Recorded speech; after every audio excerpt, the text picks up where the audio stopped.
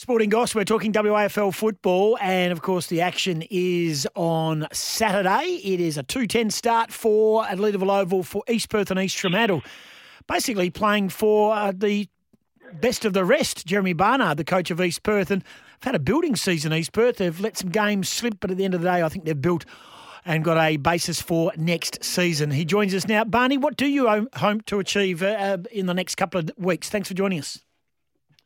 Oh, yeah, thanks for calling, Tim. Well, the first thing is we want to continue to try and win every game possible, even though there's only a couple left. We feel that we've played some good footy over the past sort of 7-8 weeks. And this week will be a great test for us. But, yeah, we'll continue to try and win every game as well as build our list and continue on with our list strategy. Yeah, East Fremantle had a very good win over Subiaco last week. They blew them away in one quarter in particular. They went tall. They played tall up forward to try and stretch Subiaco's defence, which was missing a few. What are you expecting their lineup to look like this week?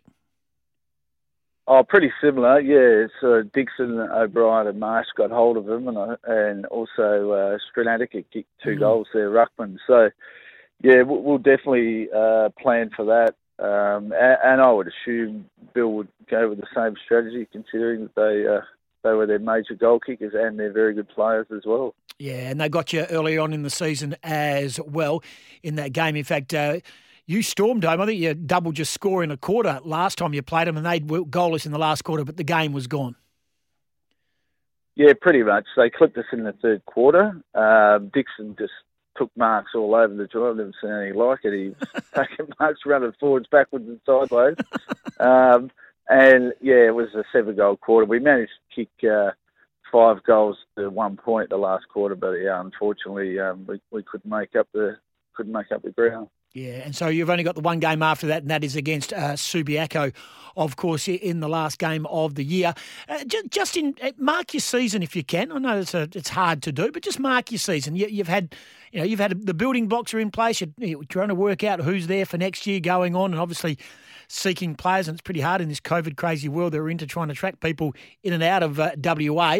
Just tell us a bit about probably marking your team and your club out of 10 this year. Oh, I think it would be a 5, and the main reason is, we started 0-6. Unfortunately, we couldn't get our best players on the park due to various reasons, mainly just through soft tissue injury and a bit of bad luck. When we were 0-6, that puts you 2 out of 10 to start with. Then we've won 6 out of our last 10, so we've been able to build that through. But we have continued on with our list building strategy. When I came to the club, obviously we knew after the alignment finished that we would have to build for sustainable success, and we've continued on with that strategy. We put games into Sparks and Watts, Wilcox, Masando, Young, Merritt, Edwards Ball, and Magro, because the whole thing is to build sustainable success, and then just to find out where the gaps are in your list, and then either recruit or develop from within. So that our strategy is still omnipresent. We're still working on that. We do know with younger players that you are going to get inconsistency. You don't want it, but you know that. And the weekend is a great example. We won 2 in a row, beating Claremont and Perth. And then on the weekend we were very flat, and Swan District's got hold of us. So we know where we're going, and we know the strategy we need to employ for sustainable success, not immediate, and we'll continue to do that. And a part of that is also your Colts program, where you've sit third on the ladder. You had a loss on the weekend, of course, but at the same time, you sit with 10 wins out of the 14, and you're safe into the finals. So that's a good sign for the club going forward. Yeah, absolutely. Daniel Curtis and Valentine are doing a fantastic job down with our Colts. We've got a number of players, both from the city and the country. We've got 5 in the state program. And then young Kane Dittmar made his debut on the weekend. We brought him up for the Colts to play league footy. So there's no doubt. I mean, if you look at the top clubs in the Waffle, having that production line of talented players coming through is certainly part of the sustainable strategy. So, yeah, they're doing a great job, and we'll continue to work on them.